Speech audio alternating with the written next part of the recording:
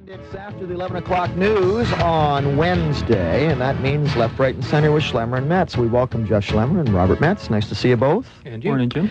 I thought today we would do something that we don't always do on the program, but if the issue warrants it. You see, the show isn't about arguing, and it isn't about Jeff and Bob beating each other over the head every week, figuratively speaking. It's also about the exchange of information, the exchange of ideas. And today I wanted to pick the brains of both my guests, who are both well-educated, well-read, erudite individuals. And I think because of the value of what they've learned in their lives, valuable members of society. And we talked earlier today about the value of educating yourself to be a productive member of society. Doesn't mean you have to have a string of degrees behind your name, but it means you have to have a sense of the importance of knowledge. Well, the story, and we talked about this a little bit earlier today, but I want to address it to my two guests, is this new poll by Angus Young that questioned the people of Ontario what we think about skills learned in college or in university or apprenticeships and whatever, and what we think does the best for our future. University degrees were a surprisingly low choice. The people in Ontario, now these are the folks that were surveyed, of course, and it's accurate within plus or minus 3%, 19 times out of 20. You know all the jargon.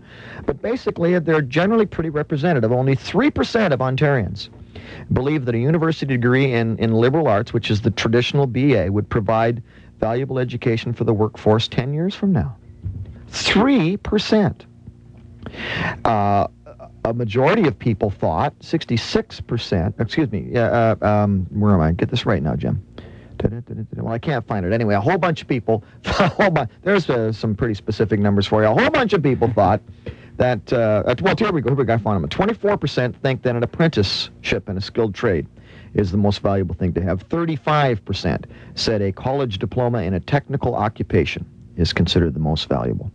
And only 3% thought liberal arts degree from university had value. Now, the corollary of this, as I said earlier, the problem is that part of this survey also reveals that people, as a result of this, are saying that there's no value to a liberal arts education. There's no value to being a well-rounded individual. The only thing that has value today is whether you can turn it into dollars and cents at the pay window.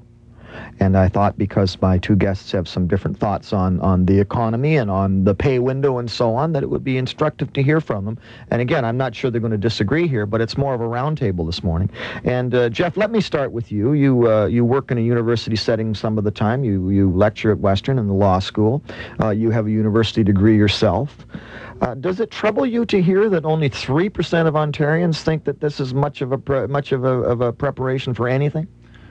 Yes, it does. And I think that although technical education is very important, there's a strong place for that. And I think that it may even now still be the case that technical education is somewhat undervalued. I heard it was the president of one of the colleges talking recently about the funding inequities and how he feels the community colleges still aren't valued as much as they should be, and that people should be looking to hire people with technical training with diplomas rather than necessarily degrees. Having said that, I do buy into the whole general thing about a liberal arts education as being a useful thing. And I think the reason it is because the theory is that it teaches you a way of looking at life, and it gives you all kinds of background information about the world we live in.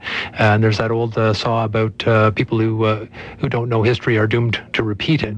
And that in life generally, there's an awful lot to be said for knowing something about philosophy, for knowing something about the history of our country and of the world generally. There's a lot of lessons to be learned in there. And I think it's still the case that a lot of employers want to hire people who have those kinds of skills in analytical thinking rather than necessarily a technical training to do a particular thing. I think about law school now. In my case, it's, I guess it's 15 years since I graduated from law school, and the law that I learned at that time has pretty well all changed. Mm-hmm. So the technical skills that I got at that time about this statute says that or this case says that, that's all gone. And what the law school says is that what they're trying to do is to train people to think in a particular way, whether it's a good or a bad way. For lawyers, I don't know. They say it ruins you as a writer, among other things. But I think that it is important, though, to have that that sort of broad analytical skill, and that employers will continue to value that. We still need idea people. Bob, let me ask you the same question. Is this troubling to you, the sense that Ontarians think a general education doesn't have much value anymore because it doesn't translate at the pay window? Well, I think that is all that they're saying, is that a general education, such as a liberal arts degree, is not greatly of value in and of itself in the marketplace, where you're in the economic marketplace exchanging values. I certainly think any kind of education can be of value to the individual who receives it. But we have to, there's always been this distinction between, I think, universities and colleges that I went through college in the 70s, that's when I finished. And I even think since then it hasn't changed much, but people generally regarded university as theory and college as practice. And it may boil down to that dispute between what's more valuable, theory or practice. And I think I agree with Jeff in the level that theory is very important.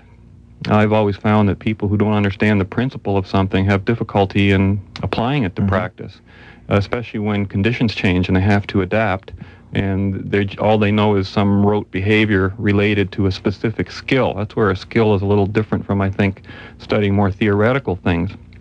But I think underlying the whole issue is when you're talking about value, is of value to whom and who's paying for this education, and what are we getting back for it. I'm one of those people who believes everyone should be 100% responsible for their own education.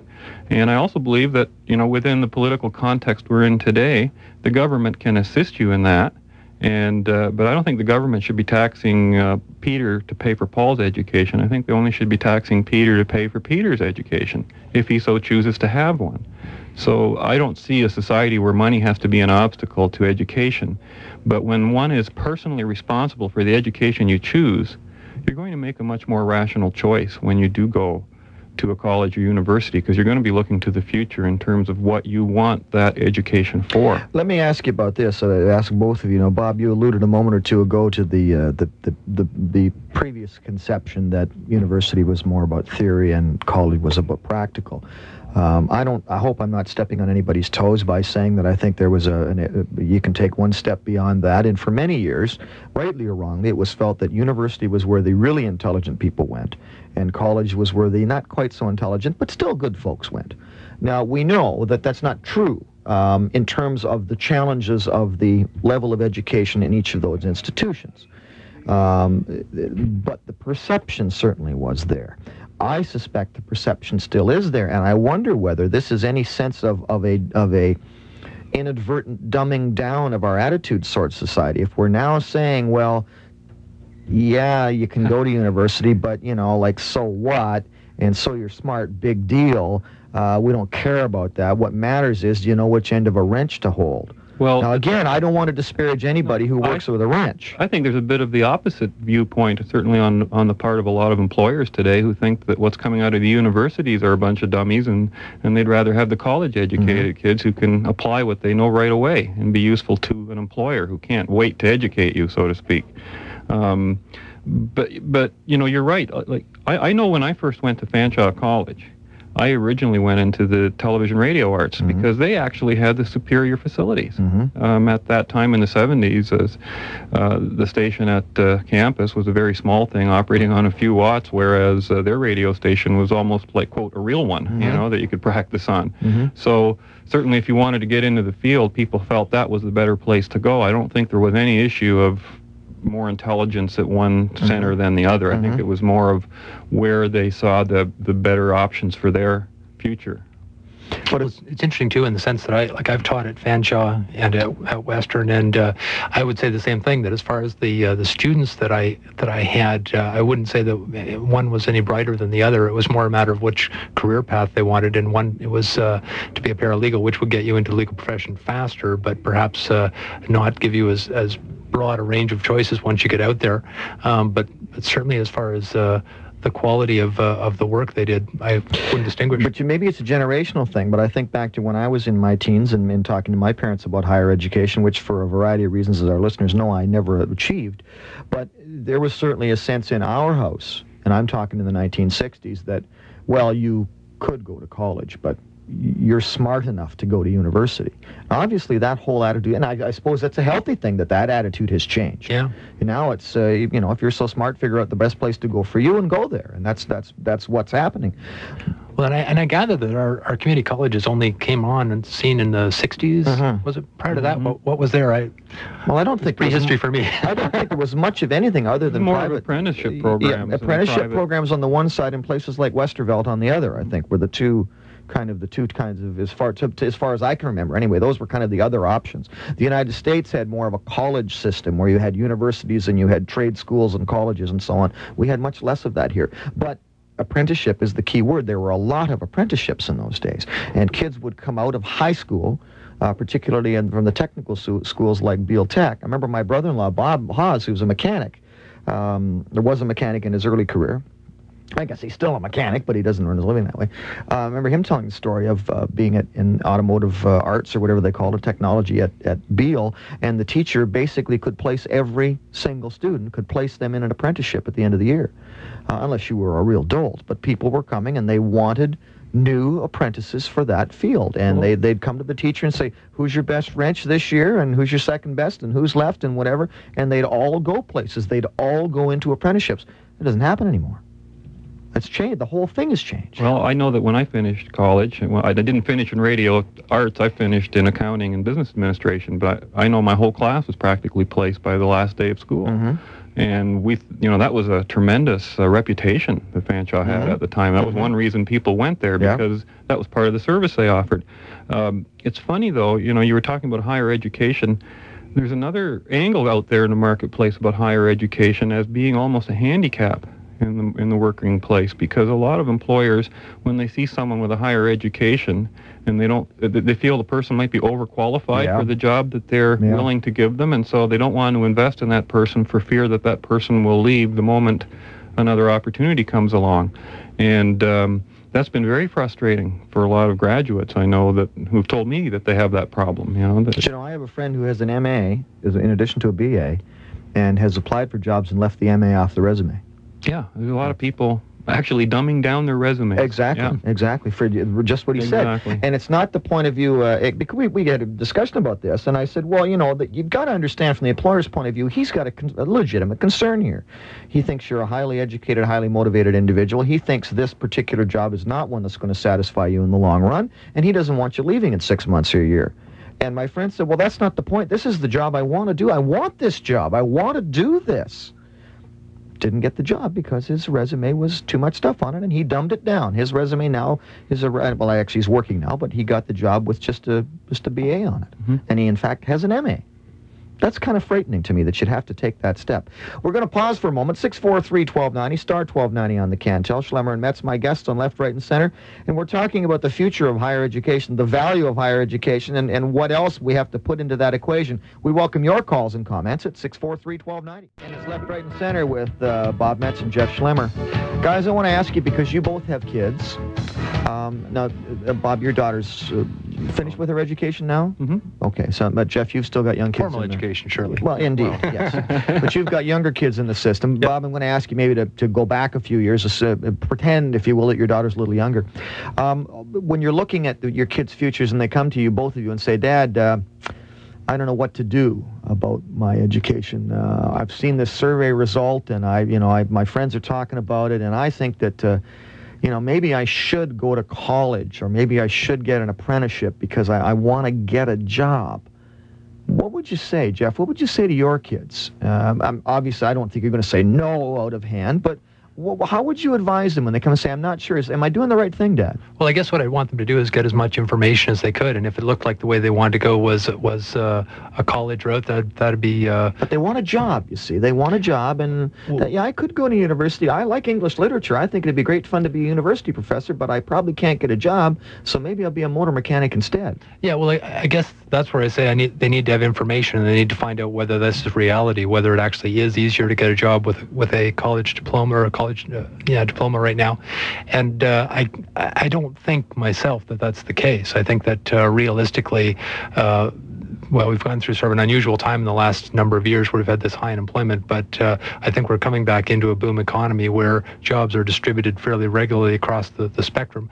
My key for them would be do something you like, and we've talked a bit here about you probably won't end up doing what you've trained for anyway. Yeah. You know, as your career takes you along in your path, they say nowadays that you can expect to have 3 careers over the course of your lifetime, you know, which could be totally unrelated. Well, I'm way ahead. I've had your extra 2 already myself. So you can stay a lawyer till you retire, Jeff. I got you covered, pal. Bob, what about your daughter? What would you say to her in that My situation? daughter Danielle actually has already made that decision. I mean, she finished high school at the top of her class. She was an honor student all the way through grade school, high school, but she decided to go to work, and that's what she's doing now. I think in her mind she still sees those options as being open to her, that she can go back anytime she wants. And that's much more common now than it used to be. Around the law school, there's tons of I mature think you had a students. caller this morning that reflected Talked about that that, attitude, and I see that in a lot of people. And you know, with the changing marketplace, the demands, let's face it, the poor reputations that some of the schools are having lately, people are making different choices. But to me, the key is they've got to do something that they like doing. You know, that I see people who go through law school, for instance, because they think it's going to give them a career or whatever, and they don't really like doing it, and they get out and they find that they can't do it. Let's take the example though of the young individual who graduates from high school, high marks in high school. The 3 of us sitting here, and most of the people listening at home, know that those kids, as bright as they may, or as informed as they may think they are, and in spite of the fact they probably know more at their age than we do or did at the time, there's still an awful lot for them to learn about the world. You never convince them of that, but it's true. Same question to both of you again. Let's say money's not an object, and let's say the kid has an interest in higher education, and there's no particular time frame, no time constraints. Would you suggest that they look at a liberal arts education first to find out more about the world, to find out more about themselves, and then when they're perhaps more prepared to make an informed choice, then it's time to go to college, maybe then it's time to take up a trade? Do you think you would suggest that to them, or would you leave it to their devices to make that decision on their own? Sorry, well, they have to fit a year in traveling abroad in there as well somewhere. Well, but ideally, we want them to do that, don't we? Exactly. Yeah. Generally, I think when we talk about liberal arts education, we're talking about the humanities, and as opposed to the sciences, Yes. and the hardcore math and the strict disciplines, and of course, there's been sort of an almost battle between those 2 areas. I think. Actually, I think that the humanities area on the university campuses is the cesspool of where all our crazy ideas are coming from in terms of politics and the basic state of the nation.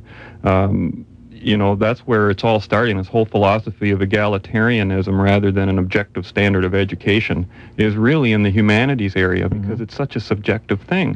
Has been for a long time, though, too. The universities are always sort of the center of unrest and fomenting dissent and so on. Wherever there's a revolution, there's a university behind it. I always found that whenever I took a history class or a geography class or what they call social studies or anything in there, it was basically brainwashing and telling you a certain point of view politically. I didn't know it at the time, but looking back now, I mean, I had openly avowed communist teachers in some of my high school classes who told you that's what they were, that was the philosophy you were going to get, and that's the spin on history you got. So it made it interesting. Sometimes those were the most lively classes I ever went to. But you have to realize what you're taking away with you, and I think too many of the kids that are coming out of these courses are literally almost closed-minded to new ideas and different way of doing things, and I think they have a pretty tough time with the marketplace when they get out there. Well, is that a failure of the education system, though? Because the intention of the liberal arts education was exactly the opposite. The intention was to open your horizons. I think the students coming out of liberal arts today are a totally different breed than the students that came out of liberal arts in the 50s and 60s. I think you've seen quite a turnaround in terms of expectations and attitude and discipline, and you know, a lot of that comes too from the high school preparation as well. Would you say, like, when you talk about the 60s, though, the 60s was a time of huge change, and when I think about the later 60s and sort of the revolutionary ideas in Berkeley and all that kind of stuff, and that's continued on in your mind? To some degree, although in a lot of ways people have become more conservative, not in the way I would support, though, in a negative sort of uptight kind of way. I don't know how to put it.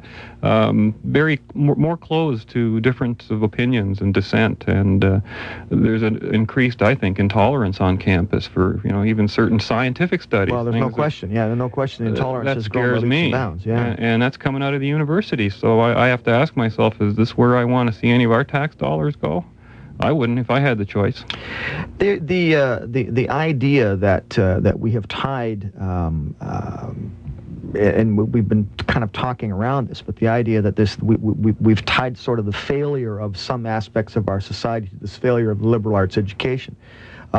If we look back over the last 200 years of Western society, of our society, we have a situation, I think, where we were led for the most part of that period by people who had the conventional education in the humanities. I think you can make a case that leadership, in a broad sense, was beneficial to our society, that we certainly are a lot better off materially than we were 200 years ago. And we may not be all that deficient spiritually. That's kind of debatable, but we may not be. As we look ahead to the future, we're going to be led by succeeding generations of people who do not have those sensibilities, because that, as you point out, Bob, that education has changed. The values that were once passed along, the values of community service, et cetera, that were intrinsic in an education in the humanities, have sort of been divorced from that now. It's almost two separate streams. Are we heading for trouble, do you think, because we've lost that? I don't think so. I think I think a liberal arts education you can get on the internet, basically. Mm-hmm. And to me, I'm continuing my liberal arts education today with the choice of books that I read, the periodicals. I'll read regularly to keep up to date on things, and that means going back in history too. We're always finding out more about history every day, so it's a never-ending process, education. And I think too often when we're talking about education, we're talking about paid-for, formal, government-subsidized education, and I just don't think that's where most of life is at. I think that's kind of kind of an education shouldn't even be a liberal arts. It should strictly be skills-oriented and scientific in that area. It's kind of education with a capital E.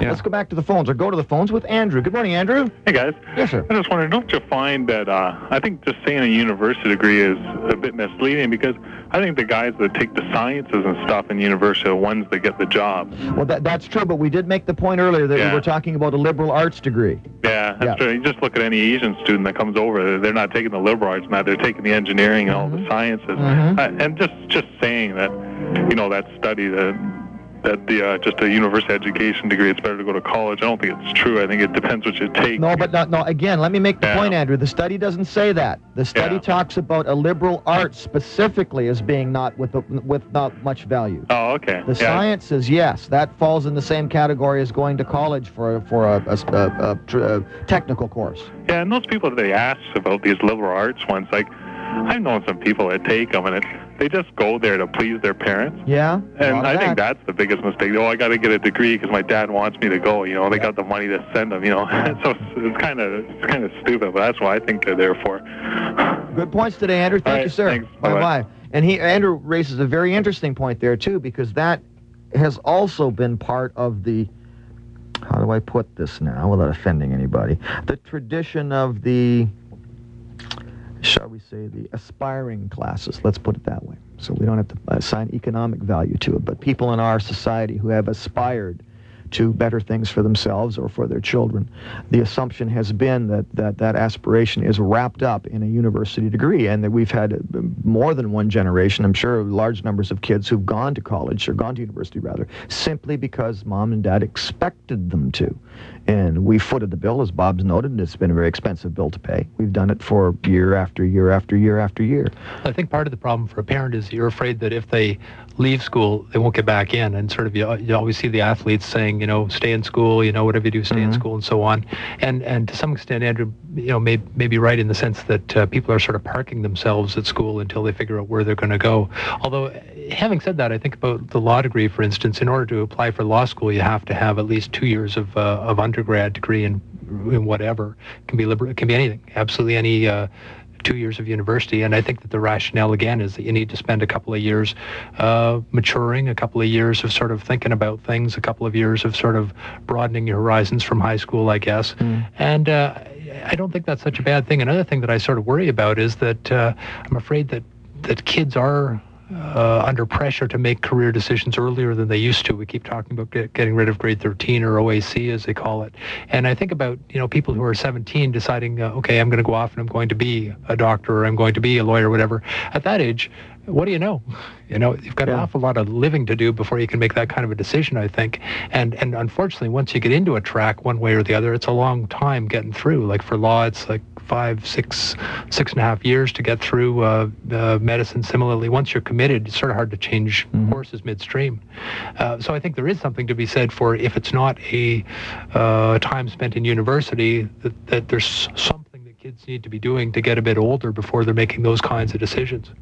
With the admissions at universities and the changing picture of the classes coming into them now in terms of abilities, we've heard a lot of stories again about lowering of standards at some universities because they're looking for how do you make your money? Volume.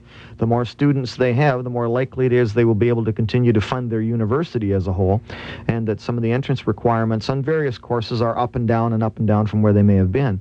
But the question has also been raised whether your expertise, whether your academic expertise, it should be the only criteria. Now, there are some disciplines where it's not anymore, medicine being one, where I know they're much more aware of the person as a whole, rather than not just their transcript. I don't know whether law or some of the other disciplines have followed that yet, but is that a good move or a bad move? Is it just dumbing down, or is it important to look at a broader range of people's skills and abilities?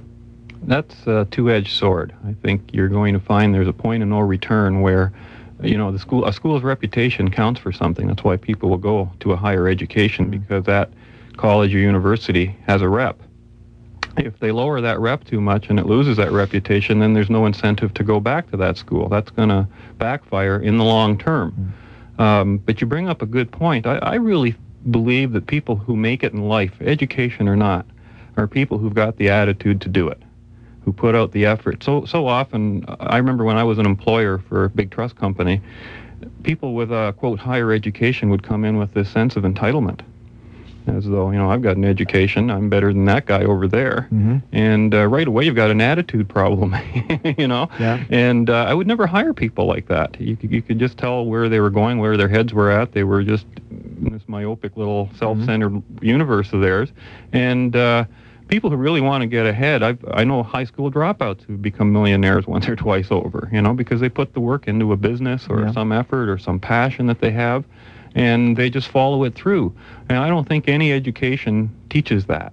Well, yeah, you look at entrepreneurs, people who sort of build all the buildings in our society, who build the companies and so on. There's no school you go to learn that. And the closest, I guess, would be a master's business, MBA, master's business administration degree. But even that doesn't teach you to be an entrepreneur. It doesn't teach you to take risks. Risks is a big thing. I think the older you are coming out of school, the more set you are already in your ways, and the less risk taker you are. That's why so many great entrepreneurs seem to be people who started very young, because they developed those risk-taking habits very early and didn't get completely immersed in that university environment where we just turn out all widgets. We talked early in the show about the more we learn about genetics, that the scientists believe they can predict risk-taking tendencies in individuals from studying their genetic makeup. It may be the time will come and we'll say, well, we need so many risk takers in our society to keep things moving, so we'll make sure we have that many, and the rest of you can just do whatever you do. Like I look at people like Conrad Black, for instance. I'd be interested in knowing what his educational background is. I suspect that it's not a specific education for technical skills. I suspect he had a liberal arts private school background, and I suspect as well that he would consider that to be a valuable thing. That the history that he's learned about and the philosophy and so on, I think he would consider is an important part of what makes him a successful business person. And again, whether it's a question of sort of him having spent time sort of finding out about the world and finding out about history and so on before he sort of went off to start buying little newspapers and become a billionaire, or whether it was the substantive things he learned, the historical mistakes that he determined not to remake, for instance. I think that has a utility, but it's one that's intangible. It's hard to identify that as being something that's going to be good for your career. It's easy to say, if I take a course in how to program computers, that has a value tomorrow, and I can open the want ads and there it is. But how do you do it? Let's say you're that young person and you're going to say, I want to be successful in my life. And we'll take 4 examples very, very quickly. 4 wealthy people: Bill Gates, Conrad Black, Sam Walton, who's now deceased, but very wealthy, and Warren Buffett. 4 of the wealthier people on the planet. I'm not sure Conrad is quite up that high, but he's heading in that direction. Now, those 4 individuals have all been extremely successful, but in totally different ways. Conrad started out with a few $1 million in his pocket. Now, I don't know whether that makes a difference or not, but I suspect that it's probably a little easier to make the second million if you've already got the first one. Now, I don't know for sure, because a lot of people have blown the first one. Statistically, I think people who inherit money blow it.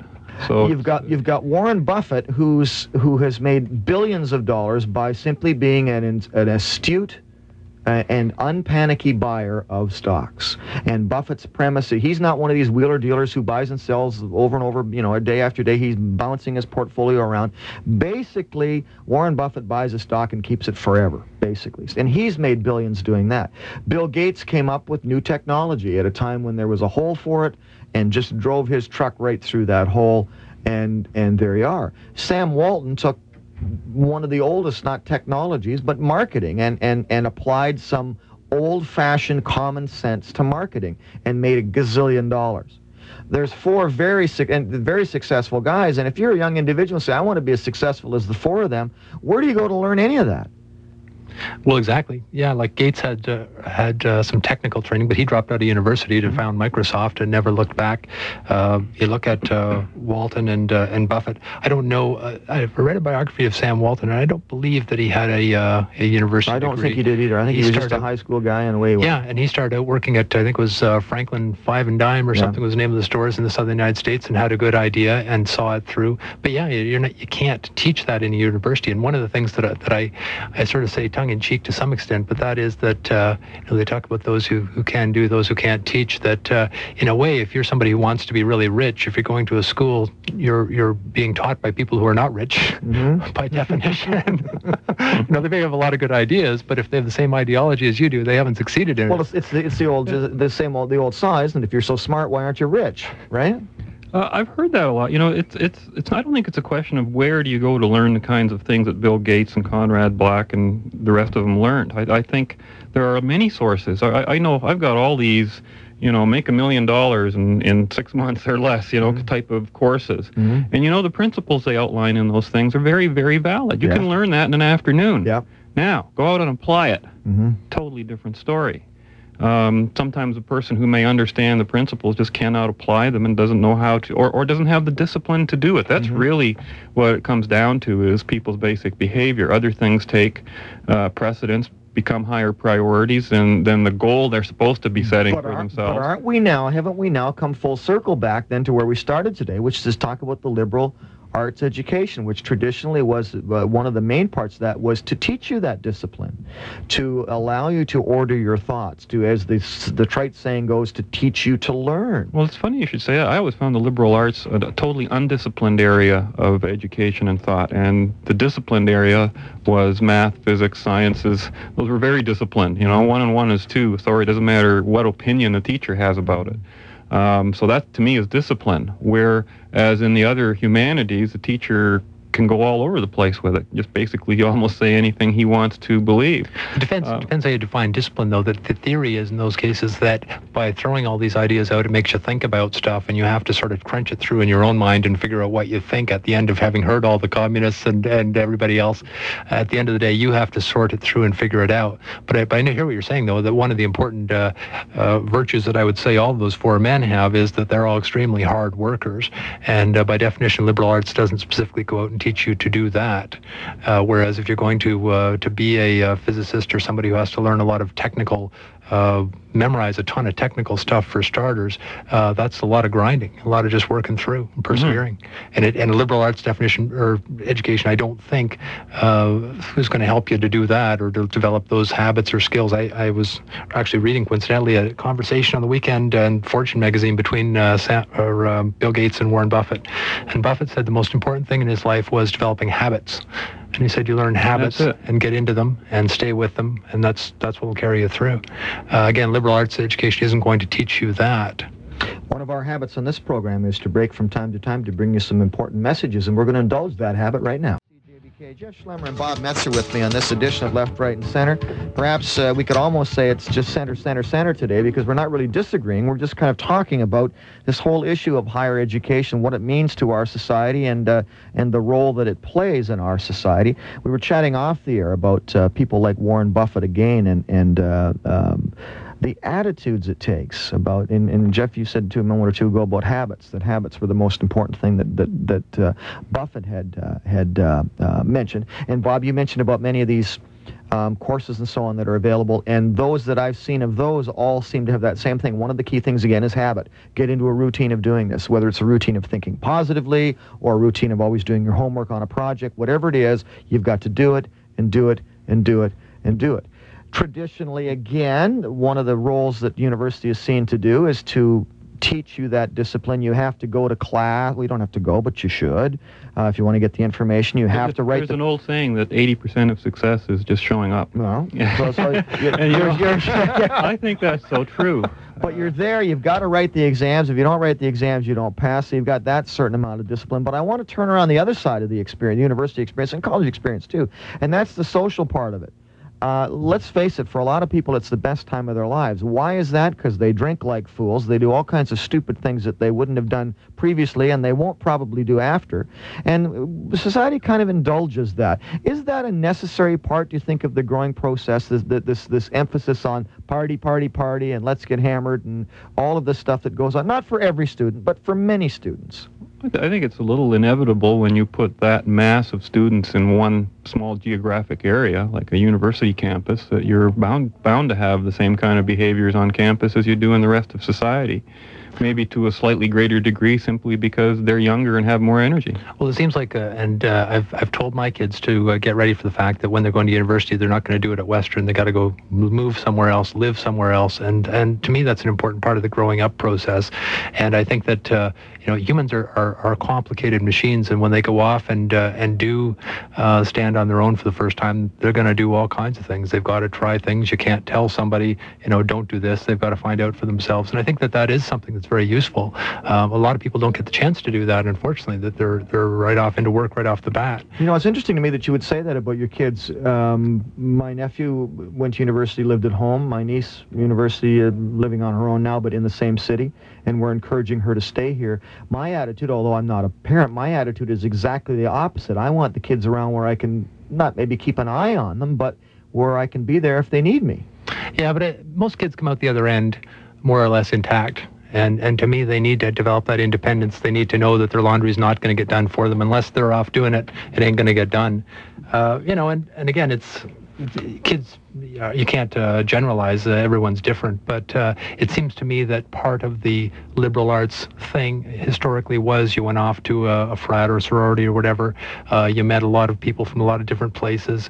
And say you spent time with them, it was sort of a broadening of your horizons beyond your family. And I think that's something that had a lot of utility. And also finding out that there's a whole world out there. Let's go back to the phones, and Kimberly joins us. Hi, Kim. Hi, Jim. How you doing? Fine, thanks. That's good. I've heard part of your conversation this morning, and I just wanted to call in. I think part of the misinformation for getting jobs after post-secondary education starts in high school, as far as my experience anyway. If you were an excellent student, you were going to university. Mm-hmm. If you weren't so good, you went to college. Mm-hmm. And that wasn't necessarily the best thing. Now, you sound to me like you're a little bit younger than I am, and I mentioned that when I was young back in the 60s, that was the definite perception. Yeah. The smart kids went to university, and the not quite so smart ones went elsewhere. Is that you're saying that's still happening in your experience? Yeah, at least at the high school I went to. For instance, one guy we know, who's a long-standing friend of ours, he's a real whiz at computers. He's brilliant, and he went to university.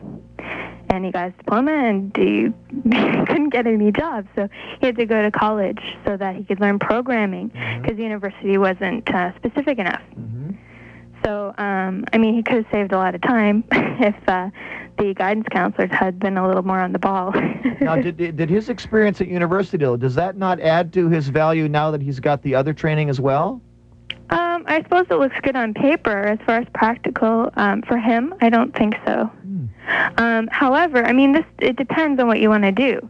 I'm not discounting the university experience. I went to university, and college wouldn't have been the thing for me. But as far as liberal arts education, you just have to know what you're getting into.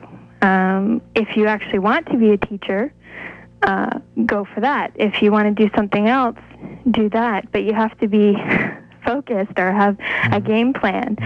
So many people, they get their degree, and then they go, oh, now what? Yes, yeah, ain't that the truth? And that's not university's fault.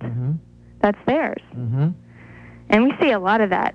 Well, do we have to, should we expect people, though, to know at 17 or 18 or 19 that this is the path I want to take? Is it reasonable to expect that they should be able to make that decision? Well, for me, I always knew what I wanted to do. But you're a very lucky individual to be able to say that. Yeah. Lots of people don't. Yeah, I know. My siblings don't know what they want to do. But I think if you have a few ideas, I think if you really don't have a clue, university might be a good idea, especially if you've got an area, and then you can narrow it down.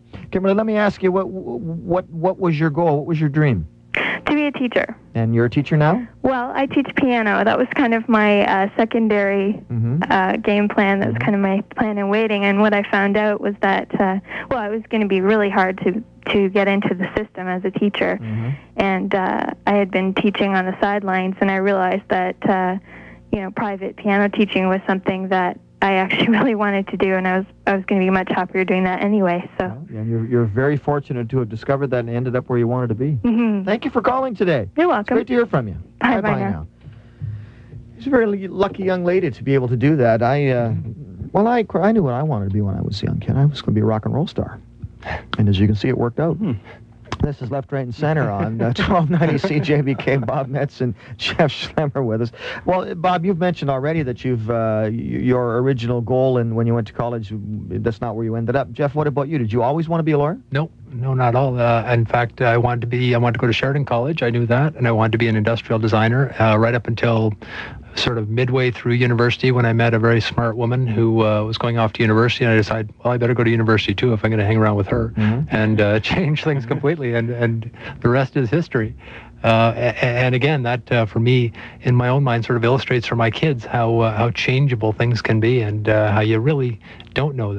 To me, I guess if there's nothing else they can do except trying to keep options open, that's to me as much as they can expect to accomplish at high school. But one thing it certainly does emphasize is the importance of getting information about these different things. As Kimberly had said, that for her friend, that college was the place to go. And in that case, I don't know how much time guidance counselors have to spend with kids nowadays, but it would have been really nice if that had been identified. And I think that to say, if you're smart to go to university, just makes no sense at all, that it's far more complicated than that. And people are all different. They have different goals in life. They have different things that they want to accomplish.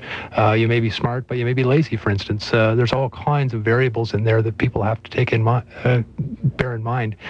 And the ultimate goal, hopefully, is that they find something that they really like doing. All right, let's get Sean on the phone. Hi, Sean. How you doing? Great, thanks. Yeah, go ahead. Oh, great. I was just listening. I just tuned in here, and I was listening to what you're saying about the teaching, and I agree with her that a lot of students don't know what we want. I myself am 23, and I'm entering university in my first year. I just now realized that I want to become a teacher and go into teaching, but it took a long time, a lot of soul searching before I could actually decide what I wanted to do. Would you have been better off if you'd gone into university right out of high school, even not knowing what you wanted, do you think? Well, I did go to college for 2 years, and no, I wasn't better off. I actually, I gained the experience. of knowing what I don't want to do, and knowing that when you don't want to do something, you don't necessarily put forth 100% effort. Yeah. And but I did gain experience, but it's both good and bad. You know, I may have been better off actually possibly traveling rather than kind of broadening your horizons that way. Yeah, exactly. Yeah. What was it you took in college? Huh? I took science, laboratory technology, and environmental technology. I did enjoy sciences, and so from that I do know that I want to take biology and kinesiology at university.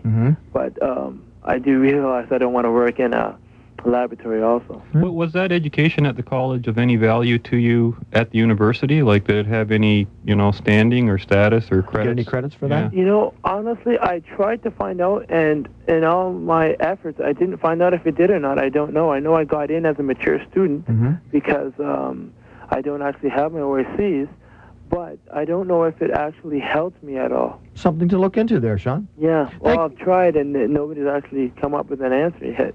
Well, that may be something you don't know until you're 40 or 50 years old, as strange as that may seem. Yeah, exactly. Sean, thank you for joining us. Great. Take care now. Thank you. And thank you, Robert and Jeffrey, for your coming by today. It's always a pleasure to see you. Is it over already? It is. An interesting discussion today, too, I found anyway, and I hope you folks at home found the same, or out and about today. On tomorrow's program, the Honorable David Tabucci will be our guest. He's coming at the behest of Premier Harris. We've been asking Premier Harris to join us, and he always seems to be a little too busy doing this and that and the other thing, but he's sending Dave Tabucci along to explain why we're all so much better off financially under the Tories. And he's going to tell us about all the good things they've done to lower our taxes and so on. Well, we've got some questions for him, too, because, yes, my taxes went down, but some of my user fees went up. And I'm not opposed to that, but I want to make sure he understands that it's not all sweetness and light. You'll have an opportunity to talk to him as well tomorrow. We've got a whole bunch of other guests with us, so make sure you join us for the next edition of Talk of the Town. That's the Tuesday show. And a quick reminder again, the Jim Chapman column that was missing from Sunday's Free Press, for those of you who care about that sort of thing, will be in tomorrow's paper.